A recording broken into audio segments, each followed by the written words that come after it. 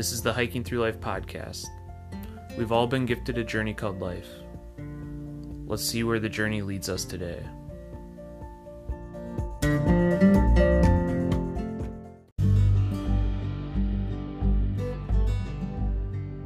Welcome to the Hiking Through Life podcast, where we talk with people who in some way, shape, or form have been influenced by the outdoors. I'm Andy, the producer of this podcast, and my lovely wife Sarah will be your host. Together, we make up Hiking Through Life.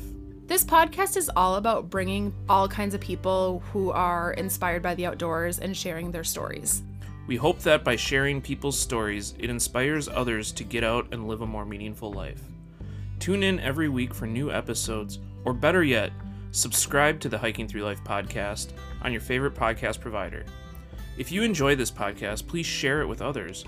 Also, if you have a story to share or know of anyone who might be interested in being a guest on this podcast, head on over to hikingthroughlife.net/podcast and get in touch with us. If you'd like to support Hiking Through Life, you can go to hikingthroughlife.net/shop. We have t-shirts, water bottles, and we recently added stickers to the shop. Use the code podcast at checkout and receive 10% off your first order. There are other ways you can support this podcast as well. You can check those out at hikingthroughlife.net/support. Also, be sure to sign up for our email list. You can do that by heading over to hikingthroughlife.net. Enter your email address and click subscribe. There's no commitment. You can unsubscribe at any time. As part of our email list, you'll receive our monthly newsletter. We'll also be sending out any promotional codes for Hiking Through Life gear. It's an excellent way to follow Hiking Through Life's journey. Now sit back and enjoy this week's episode. Welcome to the Hiking Through Life podcast. Today we are joined by Frank, or otherwise known on social media as Speaking Quite Frankly. He's an avid traveler and adventurer across the USA. We are here to hear about his adventure of converting a hatchback into his camper and various adventures he's been on, and hopefully inspire you to keep living the lifestyle of your dreams. Welcome to the Hiking Through Life podcast, Frank. Hey, it's great to be here. So I kind of just want to know where all of this lifestyle started, the adventure lifestyle. That is an excellent question. I don't even know sometimes. I mean, my first memories in the outdoors were with Boy Scouts in high school and junior high. And even then, though, I didn't really like it. It was more of a social thing for me, but I was kind of on like the outside of the social circle, even for the Boy Scouts. And so I'm like, why do I love this so much? And as I was thinking about it, it really came down to YouTube. And I was watching various people going on adventures and just kind of slowly fell into the idea of being outside and went on little hikes. And it kind of grew until I started doing giant cross-country road trips. So the YouTube thing, at what point did that become... when did you start watching that? Because like we were talking about how social media has been such a growth over the past years, we were kind of talking. And what age were you watching these YouTube inspirational videos? Well, I was watching the tiny house videos, if you know anything about that. And the YouTube algorithm, I mean, really my entire adulthood now I can thank YouTube for, but I think the algorithm just kind of pushed me slowly until I was watching van life videos and I wanted to do my own adventure. And I was thinking about saving up, buying a Sprinter van and all the expenses that go into that and all the conversions and all that. And then I looked in my own garage and I saw this hatchback and I thought, if I lay the seats down, I think I can sleep in this. And I went on overnight at a state park, and it was pretty rough, but I learned quite a bit and it just kept making improvements. So when you went on this one night overnight, literally all you did was just lay down the back seats and call it good, pretty much? So almost. I have a buddy and he's like, every time I go camping, I just eat granola bars. And so I was like, okay, that's what I'm going to do. I just got a bunch of granola bars, had no hot food or anything, just some water, granola bars. And then I had one of those memory foam toppers. It's maybe 2 inches. You just lay over your mattress. So I took that and folded it in half on my mattress, which I quickly found, or on the back of my seats, I should say. And I quickly found that was not going to be enough. But at that point, it was too late. So I had a kind of a rough night on this too thin of a mattress pad. It was super hot. I don't remember the temperature, but I just remember like sweating like crazy. And I learned, okay, I'm going to have to find a way to roll down the windows without letting bugs in. I'm going to have to find a way to heat up water so I can, have coffee in the morning and all those sorts of things. Yeah, without letting bugs in. I hope by now you've discovered that there's like those nets you can put over the windows. Yeah, those are incredible. Yeah, they're actually like for your kids, right? If you don't want your kid to get too much sun while you're driving, but they double as this bug net thing and they're incredible. Yeah, we found those worked amazingly when we were like sweating and so hot on our road trip, but needed some air, but it really didn't bring much air ventilation at all. And then we ended up buying like this teeny fan that really didn't help either. Sure. So what state were you in when you did this first state park adventure? Yeah, it was in Texas in October. And so we're talking mosquitoes. I mean, October in some areas of the country is really nice, but in Texas, I mean, we're still dealing with a lot of heat down here, a lot of humidity, and it was just bad. And when was this? Man, this was probably 2018. Okay, so not too long ago. No, yeah, it's pretty recent. And then once I kind of worked out the kinks from there, I did a 5-day road trip from Dallas down to the Texas coast. And that was I had unheard of. I couldn't believe what I was doing as I was doing that 5-nighter. And that was kind of my big push on my own after that one night. So for that 5-day one, what were some of the biggest aha moments you had that really helped you kind of change your lifestyle into what it is now today? For sure. So I did a bunch more research. Thank you, YouTube and podcasts and all the people out there giving out tips. I definitely took advantage of that. So one of the big things I found was it's called a foam sheet on Amazon. And it's basically a twin mattress that's just completely foam and you can cut it to whatever shape you need. So I basically cut that out to the exact size of the back of my car. So I had a nice firm mattress I could sleep on. Well, and that's got to be pretty budget friendly too, I'm imagining. Yeah, I did the entire conversion for less than $400. So the mattress is the most expensive piece. I think it was $70. I'm sure you could get it cheaper, but I just went off Amazon and it worked fine for me. So the foam mattress. Okay, so that your seats were down, you had this foam mattress laying there. Yep. And then you put a fitted sheet on that. And then I just found the sleeping bag out of my closet, threw that back there. And then I went to an REI garage sale, picked up a Jetboil, which was pretty lucky. That was a $20 find. And then the problem was food. And so I'm thinking, okay, I don't have refrigeration. I don't have solar. What am I going to eat out here? And I started eating a lot of those, they're pasta sides. Yeah, like the Knorr, Knorr. Yes, those yes, ones. Yeah. Yes, so many different flavors. And so you just need to boil water and you pour those in, you're good to go with a can of tuna. So I remember I didn't own a can opener. And so I specifically went out and bought a can opener for my road trip so I could have canned tuna. I mean, they do make them in the packs that you just rip off, but those ones are more expensive, I think. And at this time, I didn't even know that there was rip-off tuna packets that I could use for backpacking and things. So yeah, that's kind of how it got started. And first night headed down through Waco, hit Magnolia Market and all those fun, trendy spots.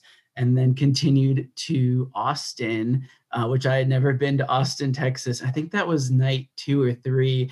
And I remember what was so funny is it was Christmas Eve. So of course you have to go to church on Christmas Eve. And I'm walking into church thinking, no one here knows that I just slept in my car for 2 nights. And everyone's in their Christmas Eve attire. And I'm just walking in as a brand new budding van lifer. So, I mean, were they kind of looking at you if you looked like a van lifer? Were you dressed nice at all? Were you smelly a little bit? I didn't smell myself, and I didn't notice anyone looking at me any certain way at all. And so it was quite the experience. And I learned, hey, you can do this and live a normal life. Right, right. I mean, so that was on your 5-day one. So that was just like kind of one of the moments where you're just like, yeah, I can do this. This seems like it's a good fit for me. And I mean, just hearing that you had no really experience prior to this with like traveling in a car, living in your car. I mean, you didn't even really have camping experience because you had just brought granola bars on your first camping trip. Hey, there's nothing wrong with granola bars. No, there's not. I mean, you're missing a little bit of nutrition, but that is how lots of thru hikers live. I mean, sure. Tuna, granola bars, all of that. I mean, yeah, nothing wrong with it, but there is nutrition you can have when you're out on the road. Right. Well, and people will ask me all the time, like, hey, how can I live your lifestyle? And I recommend exactly what I just said, which is start with what you have and go one night, just book one night at a state park and see how it goes. And then go home, assess, and then try 2 nights, try 5 nights and kind of grow, and you'll learn along the way. Yeah. And I love that you said start with what you have. I mean, that's so true. Like, because we like encouraging people to get outdoors and start camping and hiking. And like, yeah, that's the thing. You don't need to like get all of the newest adventure gear and go to REI and spend your whole savings account. You can do it from what you have. It's that simple. Exactly. And as I said, I was thinking I have to buy $100,000 Sprinter van just to go to a national park, and come to find out you can do the whole thing in whatever you have now. So have you had any like major problems, like technical problems traveling?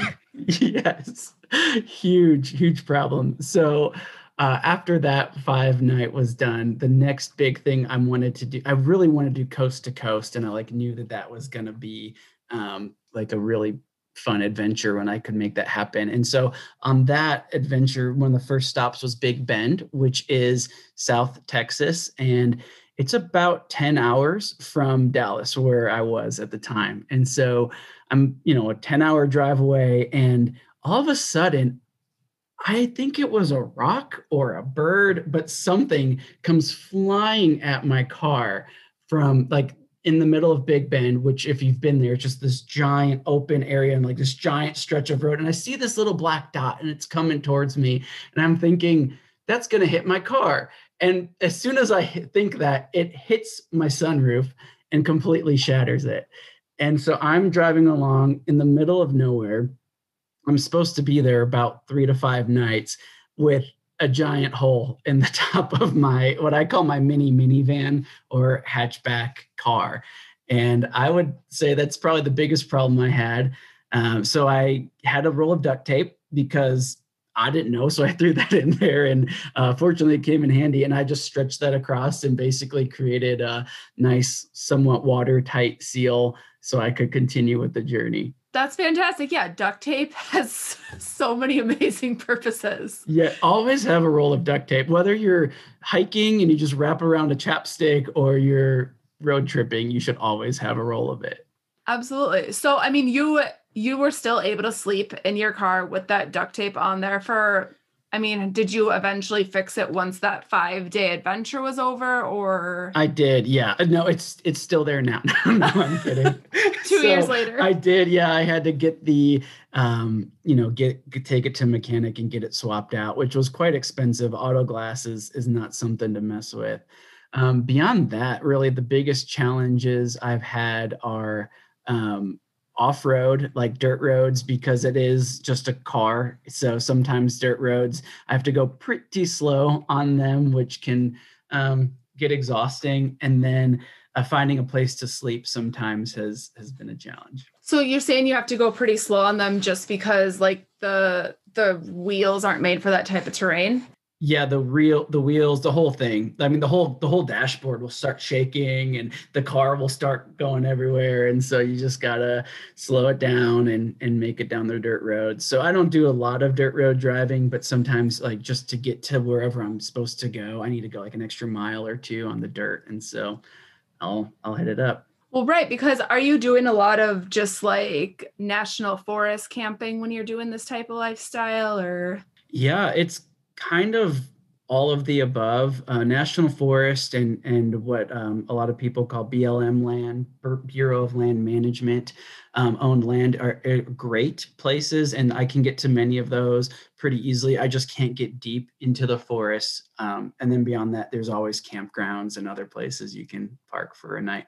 So do you prefer to be in a campground with neighbors or do you prefer to be out there in the BLM land on I your definitely own? prefer to be out there. And really, what I found is you can't have a pretty campsite that's free and has Wi-Fi service. Those three just don't exist. And so it's always a trade-off. Like if you're paying for a campground, you might be able to get like service on your phone, which gives you a little bit more comfort, but it's not going to be pretty.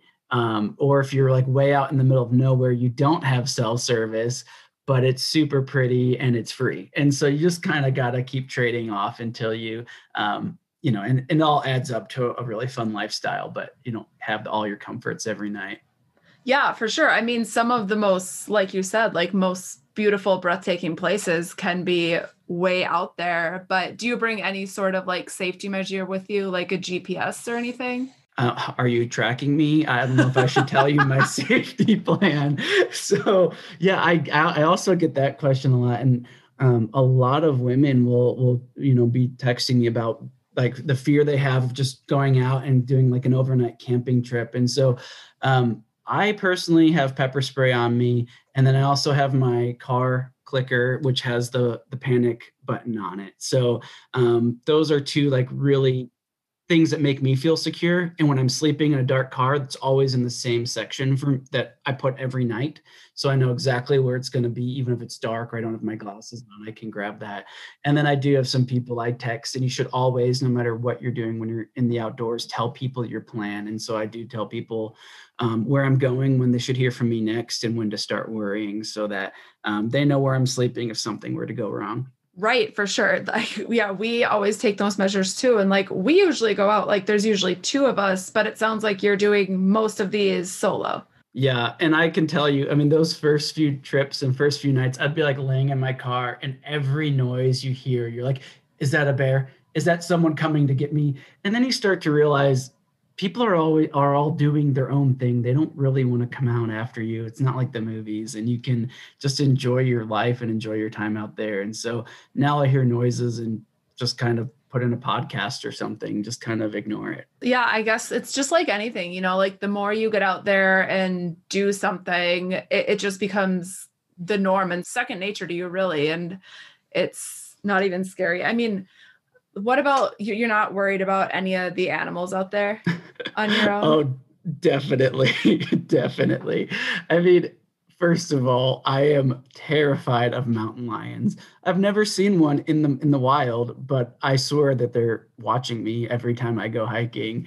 And so, you want to be aware. You want to be aware of your surroundings and what could happen, and just be prepared for that. And then also the first time I hiked in bear country, I remember because, I have a bunch of food in the car, and I'm at Yellowstone National Park thinking, are they going to break into my car? Do I need a bear box? Can I sleep here with food? Like, what's good? Like, am I going to wake up with a grizzly in my lap? How does this work? And so you just kind of, as you go, you get more and more experience, and you see what people are doing, and how to be bear aware and be safe in those types of environments. Right. Yeah, I know. Cause like thinking back to that, like we did sleep not in Yellowstone, but near Yellowstone with a bunch of food in our car. And I mean, we had a dog with us. So I felt like our dog was a pretty like protective matter for that. But going out alone, I would definitely have some worries for my own sake. Yeah, there's definitely more risk involved when you're by yourself. I do feel really safe when I'm at national parks or places that are more populated, just because there are a lot of people around.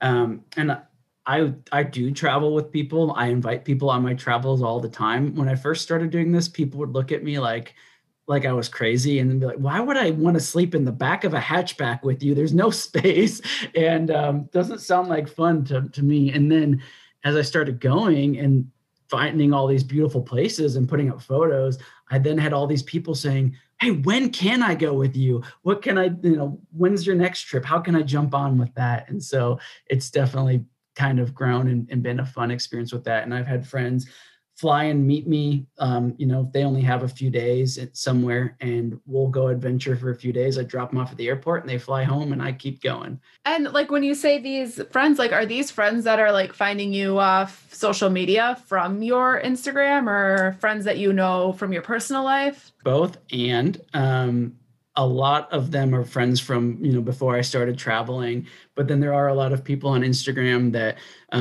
you start to connect with and will invite you out hiking, or you'll like notice you're in the same area and you've been following them for a few years. They've been following you and you think, hey, this would be, fun to actually meet and grab a beer or coffee or something. Right. I mean, totally. That's like the beauty in social media these days. There's so many connections that people can make through, the outdoors culture online is really amazing, I think, too. And there's like so many Facebook groups where people are connecting and sharing tips and everything. It's really incredible. Yeah. And I've just had so much fun outside. I just love when I meet someone and they, I can inspire them to go and have their own adventures and be a part of the outdoor community as well. And so was that kind of like your drive for starting your social media account, just to inspire others to do this? I think I started social media with the same reason a lot of people do, which is vanity. And I just wanted people to think I was awesome. And then quickly found that doesn't really bring any happiness or joy when you're really seeking to make yourself happy. And so I do think now every time I post, I think about the people seeing the photo, and I really want them to, I want to encourage them, lift them up and encourage them to go out and enjoy nature through social media. So it's definitely shifted through the years. So you're saying like at first you were just kind of going out to get Insta famous, as the term goes, or? I think that was one of the motivating factors I had. Yeah. And I remember very specifically, I climbed a 14er in Colorado as my first one. And so for those that don't know, mountain over 14,000 feet, which is kind of a pretty big deal. And so the first time I got on top of one, got a picture and posted it, I was all excited.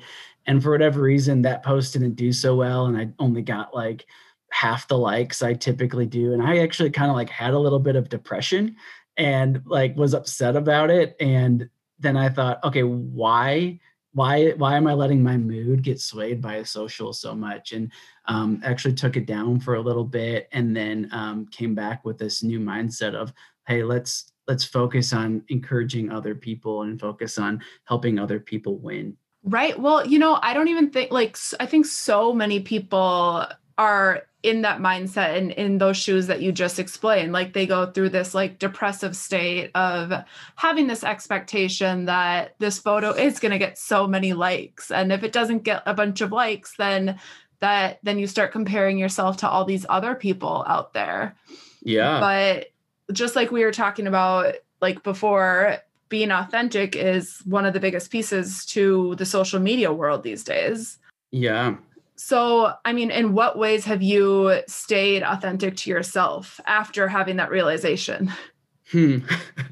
That's a great question. I think, one of the things I was pretty insecure about was I lost all my hair. And so I don't have hair. And when I was first posting, I shaved my head completely bald and I would always have a hat on and wouldn't really expose that to the world. And just everyone saw me with the hat on and I was a hiker with a hat on. They didn't know that I was bald. And then one day I was in Arches National Park and I actually forgot my tripod. So I was taking a picture of myself and I had to be a selfie. And I realized it just kind of lined up perfectly where the arch looked like it was my hair. And so I took the hat off and took a picture with the arch as my hair. And I was like, that's hilarious, but I can't post it because everyone's going to know I don't have hair. And then one day, I kind of worked up the courage and I posted it and just was like, hey, this is who I am. There's no reason to hide it. And I mean, what were the reactions you got from that? I think a lot of people just thought it was funny. A lot, I don't know if there's other people with thinning hair or guys that are insecure out there, or even women that have a similar issue. But I would hope that they would look at, a post like that and say, oh, that's kind of fun. You can really take whatever makes you unique and push it out into the world, and people will like it. Right. No, I love that perspective, that it's just going back to being authentic and empowering others to have this positive outlook on things that some people, it's mostly just like your own self that you're not seeing as beautiful in its own way. Like, I think we are our biggest judges of ourselves, Absolutely. Absolutely. And I think if you're out there having a good time, other people will see that and enjoy that. Yeah. And a lot of times, we are just so insecure. At least I deal with that, my own insecurities. And I've had to learn that I don't need to worry about what other people think. I just need to do what I enjoy. Absolutely. So I'm curious, like, what you do this full time. Do you have a job, or, I mean, how do you make a lifestyle out of this? Sure. Yeah, that's probably one of the biggest questions I get, maybe second or third. Most common questions I have is how do I make money on the road? And so a few different things.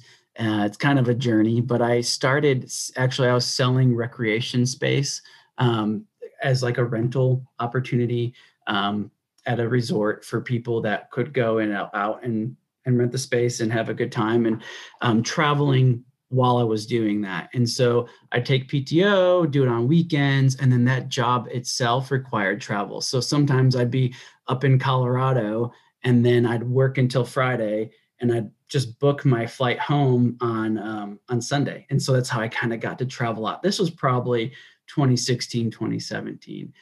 When I started traveling in the van, then I picked up a new job, which now I work in a nonprofit, and I can do it remote, and it makes it super easy to work on the road. And then just recently, I had several companies and accounts ask kind of around the same time if I do any type of social media marketing, because they were seeing my page grow, and I think they just kind of liked the vibe I was putting out. And so now I started a social media marketing company, and I'm working with different brands, and I'm able to do that from the road as well to just help their brands grow, which I actually like more than growing my own brand. I really like seeing them win and seeing their pages take off and people rally around their products. So you started this company? I did, yeah. And what's that one called?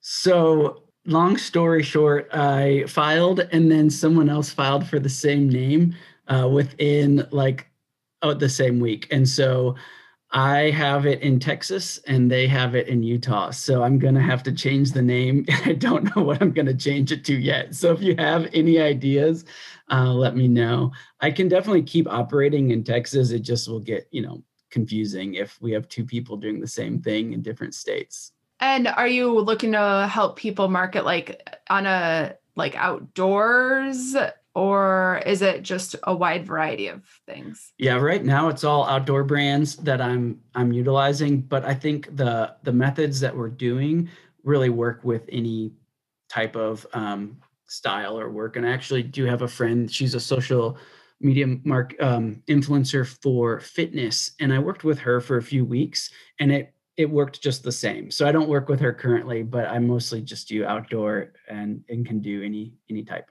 Awesome. So, and that's really recently is evolving, it sounds like. It is. Yeah. It really started maybe 2 months ago, and it's been growing, and I'm just having a good time with it. Cool.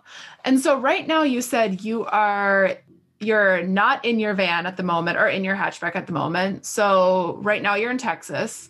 Correct. And is this home base is it a friend's house, family's house? Yeah. So I have a house that I rent out in Texas. And so that's an opportunity for me to make a third revenue stream. And then I can crash here as well. So you're renting it out. Is this through Airbnb or? No, it's people I know. Okay, nice. Yeah. What a cool way to do it. I mean, there's so many opportunities when people just look through a different lens at the opportunities that can be out there. Yeah, I think a lot of people start out thinking, I mean, I was in this boat too. I'll post some photos and then I'll get some big brands. Before you know it, I'll be modeling Patagonia or the North Face on some mountain. And it doesn't really work like that. I mean, if you can land enough sponsorships, you can live off it, good for you. But you really need to find your own creative ways of making money on the road. And then you can have this lifestyle. So you have your business that you're starting. Is there any other ways that you have income coming in? They're kind of being revealed slowly. Maybe I should have just started showing all my cards. So yeah, I work with this nonprofit, and then and that's like primary. That's where I get insurance. And then I have the business I started, and then revenue from the house. And then the third thing is if I like work with a brand or something for a short period of time, but it's more just like fun money or travel expenses because it definitely doesn't pay the bills. Right, for sure. And I mean, from what I see, so many people kind of go into social media marketing thinking, and even podcasting, thinking they're going to make a bunch of money overnight. And like, it definitely is not at all that case whatsoever.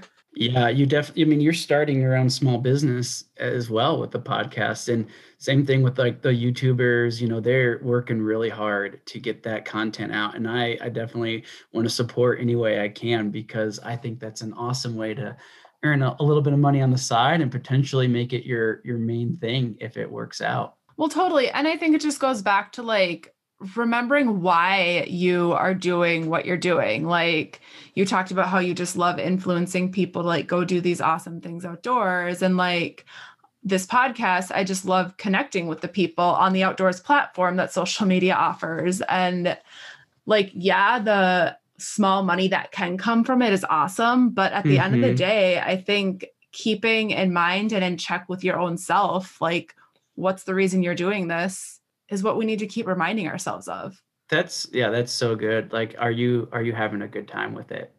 And are you enjoying yourself? And I mean, the time we have is so short, so make the most of it and really enjoy every day. Yeah. So what does your like close family and friends think of this lifestyle that you're leading? I think, well, I'll start with my mom because she's the best. I have the best mom in the world. And if you really want to fight about it, I guess we can. But my mom, I think at first was pretty nervous about it, but now like is just so excited to see all these pictures that I'm coming back with, and like thinks it's so cool that her son gets to go out and experience all these fun things. And I got to go on a few hikes with her and my dad, and that's always just a really fun time when I get to show them out in nature. Extended family, I think a lot of them don't use socials, so they don't really get it, but I showed them one of like the brand sponsorships I had. I sent them a video I did with Nature Valley, and they just were like, wait, we know Nature Valley and you're holding it. Like, that's cool. And so they get really excited about that. And then a lot of friends that I see will be like, shouldn't you be on top of a mountain right now? Or, saying things like that. So I think most people are supportive, and if they're not, I don't hear about it. Yeah. Nature Valley. So was that the granola bars you brought on your first camping trip? Is that how you scored that sponsorship? No, that's hilarious. I don't even know how I got, when I first got a message from them, I thought it was spam. I was like, Nature Valley isn't contacting me, which I only did a very small thing for them. I didn't like film a commercial or something. But granola bars I took on my first trip were they were like a protein. But I remember I didn't want chocolate because I was gonna melt. So I was like, I gotta find something that doesn't have any chocolate in it. And I can picture it, but why can't I think of the name? It was the Complete Cookie. So, oh, sure. I'm going to classify it as a protein bar. I don't know. Maybe I lied earlier and your listeners will email you, and I'm sorry about that. But I had Complete Cookies, and I think they were sugar or peanut butter because I didn't want any chocolate. Yes. I mean, yeah, any protein bar is amazing on a camping trip. What's your go-to? For like protein bars or just like camping food in general? No, protein bars. we're saying basic here. Okay. Definitely like we're just big Costco fans, to be honest. And we love the Kirkland brand protein bar. Yeah. They have a chocolate chip flavor and a chocolate fudge brownie flavor. And we're very budget friendly minded as well. And Same. They're like one of the best deals you can find at Costco, unless like there's some other ones on sale. There's like one that's similar to Kind Bar. It's like the Kirkland brand Kind Bar, basically. Yeah. And sometimes that's on sale. So that's a better deal once in a while. But Nice. they're nuttier. Yeah. Well, when I'm in town, you're going to have to get me a box of them because I'm not a Costco member. Oh, yeah, for sure. Trade-off. So do you come to Minnesota often? Because that's where we are. No, never been up there. Actually, that's one of the few states I haven't hit yet. It's on the list. Yeah, I don't think it's a state that many people seek out to travel. But from what I've heard of people who travel here, they're often surprised by the beauty it does have to offer. Sure. Like, especially like our up north area, we have an area called the North Shore. And there's the Superior Hiking Trail. Perhaps you've heard of that. Mm-hmm. Yep, that people through hike. And that's becoming pretty popular over the last few years. So there is lots of beauty up here. Yeah, I mean, there's beauty in all states. Some of them, it just hits you in the face. Other states, you really have to look for it. And so I'm sure if I got up in that area, I'd seek something out, do some research and have a great time. Yeah. What's your favorite state you've been to? Okay. I'm huge on Utah. I think I would love Arizona too. I just haven't had a lot of time in that state. My grandmother loved Arizona. She really wanted to be a cowgirl and just kind of loved the idea of it. And she passed right before COVID, and I was planning on doing a trip to Arizona. But then COVID happened and Arizona shut down. So I spent an extended time in Utah and just loved the red rocks and the desert and just that whole environment. There aren't many mosquitoes or bugs, so you don't need the bug screens we talked about earlier. So yeah, I could do Utah for months on end, I think.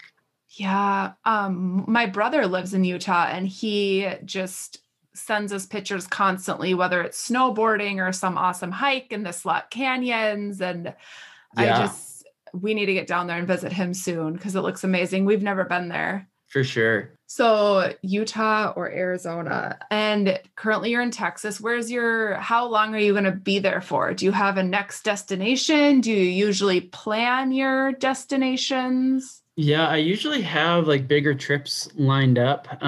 Everything obviously has changed. And so things are a little bit dicey and different right now. So I'm talking with a friend and we're hoping to hit Death Valley maybe in the next month or two. And then I have a permit to hike in Havasu Creek, but they haven't reopened the Indian reservation yet. And so I'm not sure, whenever the tribe feels comfortable letting people in, they're going to have guidelines with COVID, but they've been closed down for almost a year now.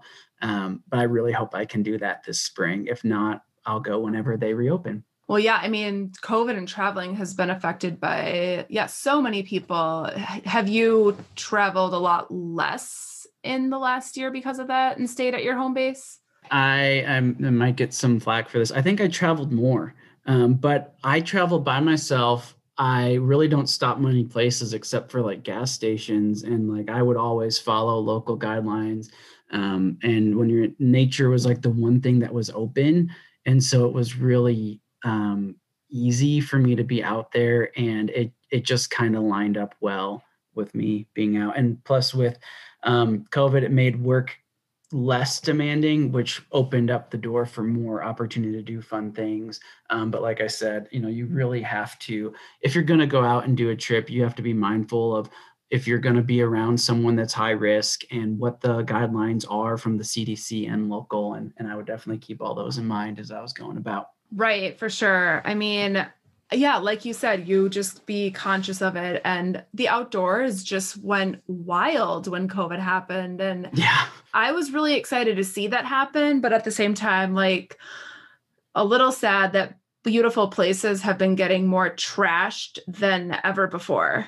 For sure. Yeah, it's been really hard. They actually, if you've seen the wave in Arizona, they just opened up permits for that to go from 16 to I think like 96 people a day.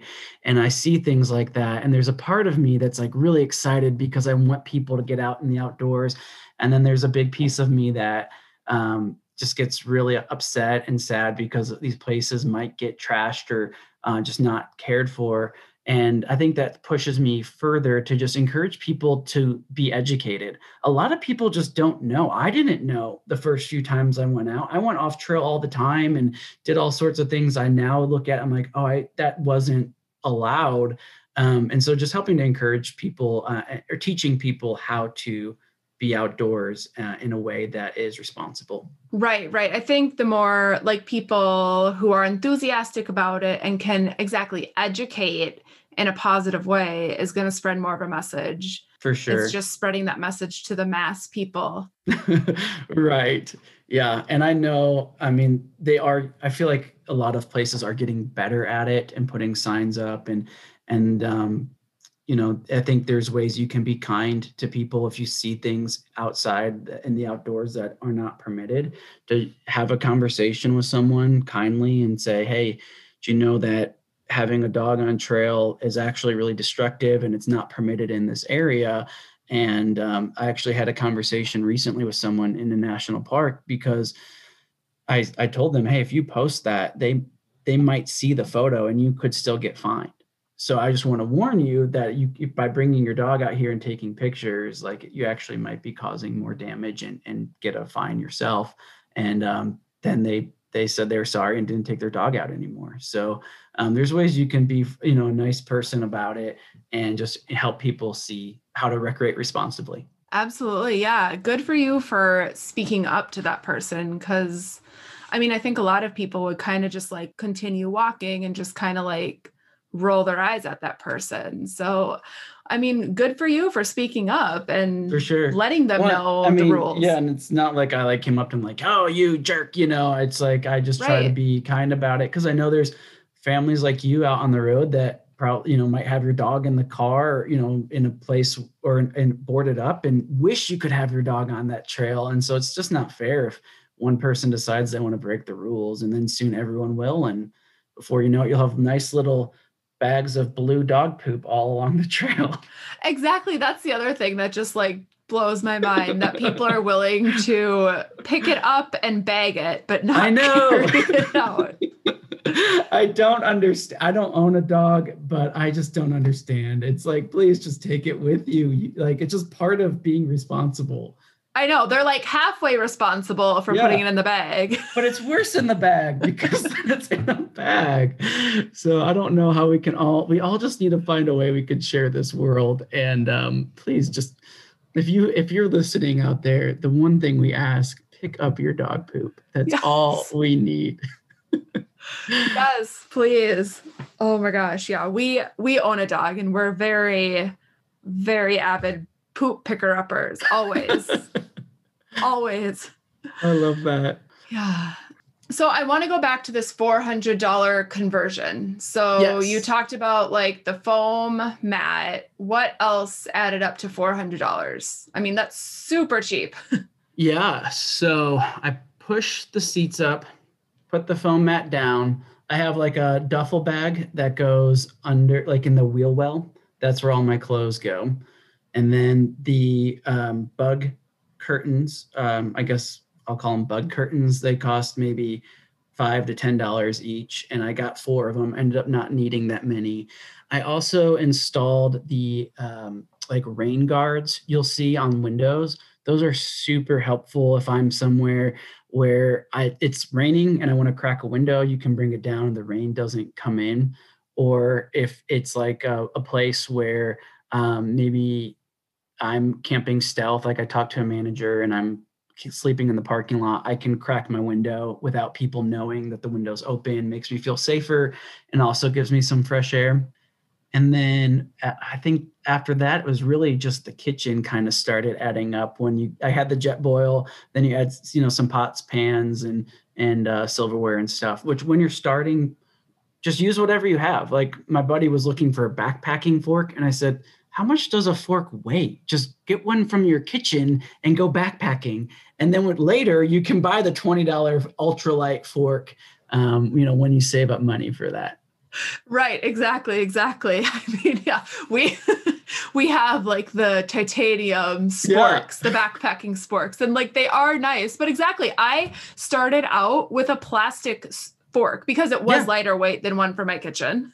Right. Yeah. I mean, plastic's fine. It just might break or whatever. Yeah, exactly. What you have to remember is, as you do this, if you really like it, people are going to want to buy you gifts like throughout your life for birthdays, Christmas, and, just, a nice gift. And so a fork might be something they can purchase that doesn't cost too much. And so you don't need to invest in like everything right away. Plus you might do it and just hate it. And so you can sell me your gear if that's the case. Right, exactly. I think the other big thing I should say was the sleeping bag was quite a bit, but I ended up investing in, and this would go above the $400 when I factor it in now that I got this one, but it's one of the down ultralight ones I can use for backpacking as well. And I'm a pretty simple person, so I just wanted one I could use everywhere. So I'll use that to sleep in the van and then also backpack with it. So do you do a lot of backpacking trips when you're out on your road trips too? Yeah, I don't really backpack by myself. I tend to, like, if there's a buddy that flies up, we might go like for a night or two out backpacking, or it's more of like I'll do like a bigger planned trip and go backpacking then with a group of people. I have only ever done one night backpacking solo, and it was at the Black Canyon of the Gunnison. I really wanted to get to the bottom of that canyon, and on a day trip, hiking down and up is quite a bit. And so I went down there and actually met some people at the bottom and, became friends and hung out down there. Yeah, I mean, that's where you can become like the best friends with people in an instant out in the middle of nowhere. And that's another amazing aspect of the outdoors, like the community that it brings. Yeah, it totally took me by surprise, like the first few times. And now I just love it. And, when I'm hiking, I'll like say hi to everyone. And my one friend was like, why are you saying hi to everyone here? I said, just wait. Someone's gonna like be really excited and say hi back. And like, lo and behold, maybe 10 minutes later, we were hiking along and this girl, like, I started talking to her. It turned out she was like on this solo road trip, and the night before like had a flat tire and all this stuff. And she ended up hiking with us for like 4 hours, and we just like really got to know her. And I was like, see, you just be nice to everyone and eventually you're going to make a friend. And it's fun to meet new people that way. For sure. Oh my gosh. Yeah. We would be best hiking buds because I love meeting all the people too. And like when my husband hikes, he's just like, I'm great to hike solo. Like, I don't really necessarily have to talk to anybody. Yeah. I mean, there's definitely like, there's needs for both. And there's some days where I really just want to like get out the miles and get somewhere before sunrise or whatever. And it really is just a lot of work. And then there's other days where I just want to be like, whoa, that leaf is awesome. I'm going to look at it for 20 minutes. And then I'll proceed to do that. And so, you can really, but I think you and I would get along in short. Right. But so, and then like when you take your car and go out to these BLM lands, do you ever like go, I mean, you can't really go drive up to someone's like car. I mean, that would be, because they're more like private areas out there. Yeah, everyone I've always ever met has been like on trail in daylight. It's just better that way. By sunset, I'm not trying to make new friends. And I think that's when you get creepy. Hey, I live in this van. Do you want to be friends? And so there's definitely like, you got to use common sense when you're out. Right, for sure. And I think people go out to BLM lands, especially to like have that solitude and just like not be surrounded by people. Yeah. And some people go out to the trail for that as well. For sure. And like you said, there's like a good balance of both. Yeah. And I mean, I'm definitely not advocating going out in the woods and just making friends with every stranger you see, use your common sense, be smart out there. But the first time I went to a national park, I, felt like I was way out in the woods and doing this crazy adventure. And then as I've now hiked and done more and more and more and more, a lot of times I go to national parks and it feels like I'm in public, and it feels really safe. And I know in my mind, like, even if I'm really hurt, I can still hike 3 miles out. And so I just feel safe the whole time. I think it puts me in a much better mood. For sure. Yeah. Because when you're in a national park, there's always other people there too. Yeah. I mean, if you get way out in the outskirts, I mean, things happen. You need to be safe. But when you're on what I call like front country, when you parked in a paved road, like you had a paved parking space and there's people within, like you can hear people the entire time you hike, you're in a much safer environment than if you're out in some remote area. Absolutely. And I mean, you should definitely always still go in prepared on even those small hikes, because anything can happen on a 1 mile hike, a 2 mile hike. Definitely. So do you have like a day pack that you always bring with you? Yeah, I do. And my day pack is a 40 liter, which is pretty big, but I'm that simple, and I use it for backpacking as well. And I purchased it actually because it fits in the overhead compartment of an airplane. And that was like what made me purchase it. And so it's comfortable. It feels like home. And I've gone thousands of miles on it probably at this point. And in there, I always have, the basics. I have water purification. I have a way to start fire, a way to get attention. I have like a heat layer or like a warmth layer, shelter in there, and all the 9 yards. Yeah, for sure. How about first aid kit? I'm sure it's in there. I have been caught without a first aid kit before. Do you want to hear about all my mistakes? Well, that's where we learn from. I know, right?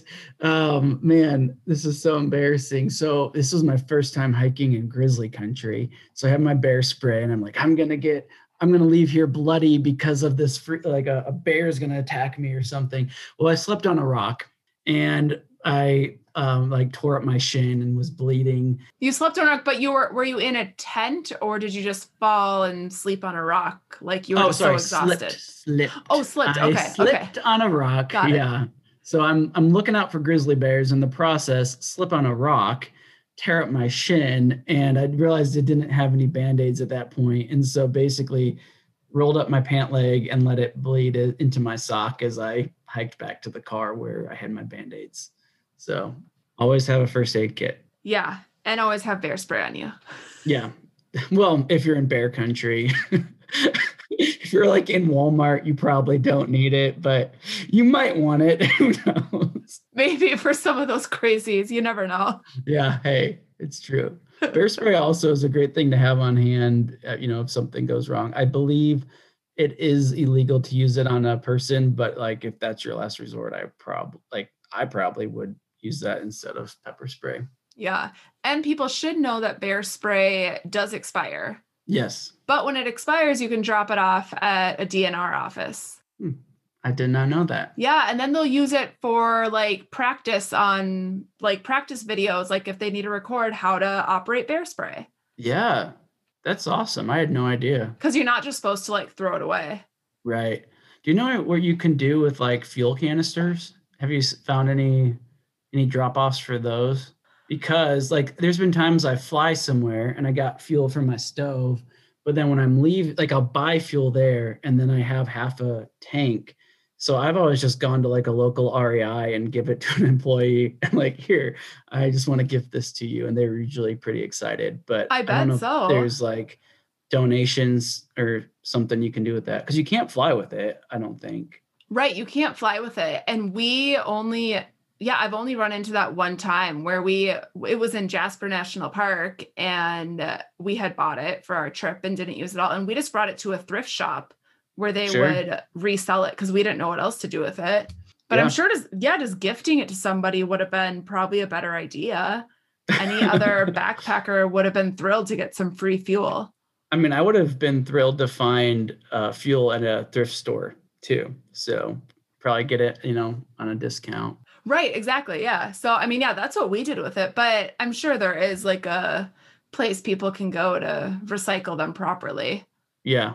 Yeah, but I don't know. Now I'm wondering. I'm sure like maybe your local recycling centers would take them. Yeah, but I mean, if there's fuel still in it, I just don't know. And I feel like wasteful telling them, just to let them crush the can if there's fuel in it. So I'd rather give it to somebody who can use it. Yeah, exactly.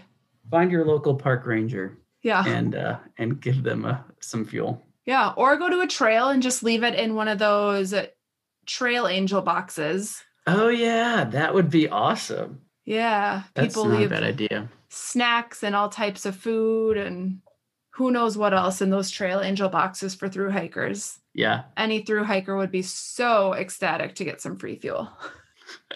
I bet. I'm guessing a thru hike isn't on your mind if you're not really a solo backpacker.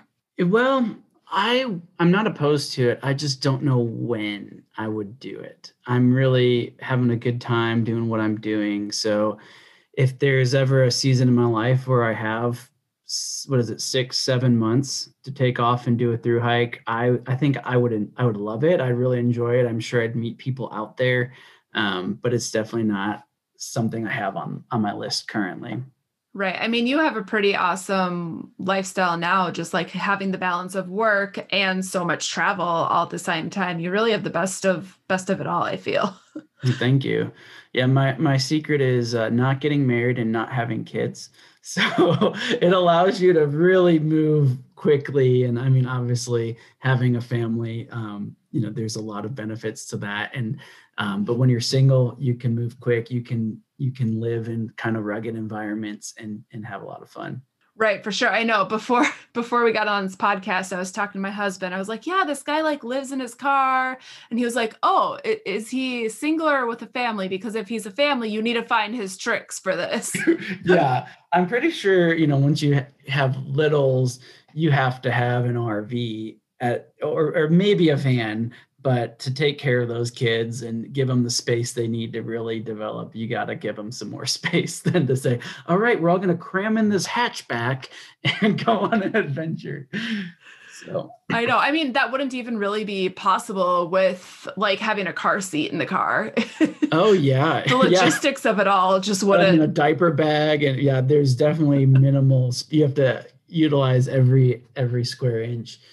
So maybe you can get like a little, like one of those things that go up on their ski racks, and that's where you can put all the baby toys and whatnot. Not the car seat. People listening, I don't need emails about that. The car seat gets buckled in properly at all times. Parenting tip number 1. Number 1. Yes. Yeah, we've definitely like thought about like the vans though. Like there's so many families that can live in a van comfortably. Yeah. Especially the one they make them amazing now. Like the roofs pop up. There's a whole bed up there and elevator beds in, is it Winnebago that makes those? There's like an actual elevator, like mechanism, and it electronically goes up and down. And I'm like, this is incredible. I would never want to leave the van. I'd never go outside. So your other trick is just live in a hatchback that's not luxurious. Then you're outside all the time because inside is terrible. Yeah. So do you find yourself like hanging out in parking lots often to get onto free Wi-Fi? Unfortunately, with COVID, I have found myself working from a random parking lot occasionally. And my favorite time was in Hanksville, Utah. I don't know. I think it was my first time. Had my phone as a hotspot and the computer set up and was working. I was like, I think I'm doing it now. Like, that's when it really hit. Like, okay, you're living in a car. Like, this is happening. And then, pre-COVID, you could do coffee shops. You could do various lobbies of, sometimes they have like an open meeting room, libraries, things like that. But yeah, COVID has put me in the car a lot more. It's also been harder to find campsites, harder to find showers. And that sort of just goes back to, you just got to follow whatever the guidance is when you're at the place and realize it's going to be rough and things are going to change. Yeah, harder to find showers, I suppose so. Did you ever think of getting like a membership to like the gyms? I know some people do that. I haven't done a membership. I just will go to whatever random gym is there and get a day pass. I'm not showering daily. Don't have the best hygiene, and so I can just pay the $5 or $10 it is for a day pass, workout, and then shower. And I don't see the same gym over and over and over again. So the people who do that, I assume they kind of stick in the same areas, and it works for them. I've also like every so many nights when I'm on the road, I'll get really tired out and just want to get like a hotel room. So I get a cheap hotel and rest up there. And then state parks have great showers, beaches have showers. So you just kind of find them and take advantage of the opportunity when it's there and realize you might not get one for another 5 days. But then with COVID, what was hard is you'd go to a beach where they have showers, it's advertised that there's showers, and then you show up and find that they've shut them down for COVID reasons, but the beach is open. And so you're like, okay, do I want to shower in the ocean, or is that going to make me more dirty than I am now? And you just start weighing the odds, and you just roll with it. Right, for sure. Because, yeah, you could just like dip in the lake. But then there's also like the question of if you actually are bathing properly and using like soap and shampoo, Sure. then Right. that would be technically polluting the lakes also. Yeah. I personally have not done it, but I know there's biodegradable soap out there, but I haven't really done the research to see what does biodegradable actually mean. In various environments, it might still be harmful. They've even done research, and like popular beaches will have issues with just the sunscreen people go into the water with will come out and kill coral and fish and stuff. And we had no idea that was going on. So Oh, wow. I would think, yeah, even just a little bit of biodegradable soap could have a pretty big impact. Right. So truly just be dirty and don't shower is the answer here. Be resourceful and willing to be flexible. Of course, wet wipe showers. I should mention that. Yep. I've done that before. And then there's also people who have like the gravity showers. I haven't gotten one, but I'm aware of these. It's basically like a big bag you fill with water and hang from like a tree, and you can just kind of shower from that. Yeah, those I've seen those. Those look like I call that like luxury camping. Hey, if you're calling a gravity shower luxury, that means a lot. That shows that you've gone pretty deep in the camping world. Yeah. I mean, my standards aren't very high at all when I go camping. For sure. Oh, I should mention hot springs too. You never know, and you might be in an area with a hot spring, which again, don't use soap, but you can get in there and rinse off the sweat and enjoy the hot spring. Yeah, for sure. So, yeah, is there anything else that we haven't talked about? Any other part of your traveling journey and story that you'd like to share? Yeah, I think we kind of hit all the highlights. So, no, I don't think I do. If anyone has any questions, feel free to reach out, and I'm always happy to chat. Do you have a website or is it the Instagram where people can reach Right out? now, all I have is Instagram. So just speaking quite frankly is the place to go on Instagram. And eventually I'll be launching the marketing business as well. But even for that, just head over to Speaking Quite Frankly and we can chat from there.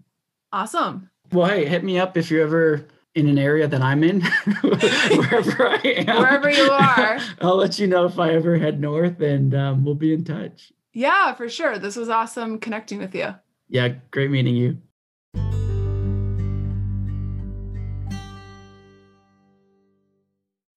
We've loved doing this podcasting journey. We love bringing awesome guests on. We love seeing that people are listening. And we're really, really grateful that this is hopefully inspiring other people to get outdoors.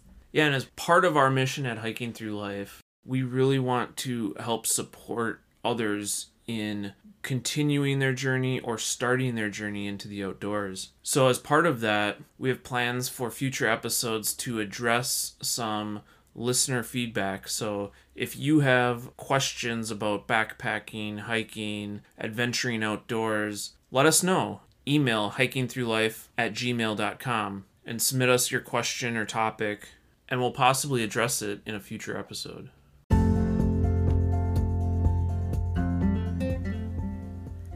You've been listening to the Hiking Through Life podcast. Peace, love, and hike through life.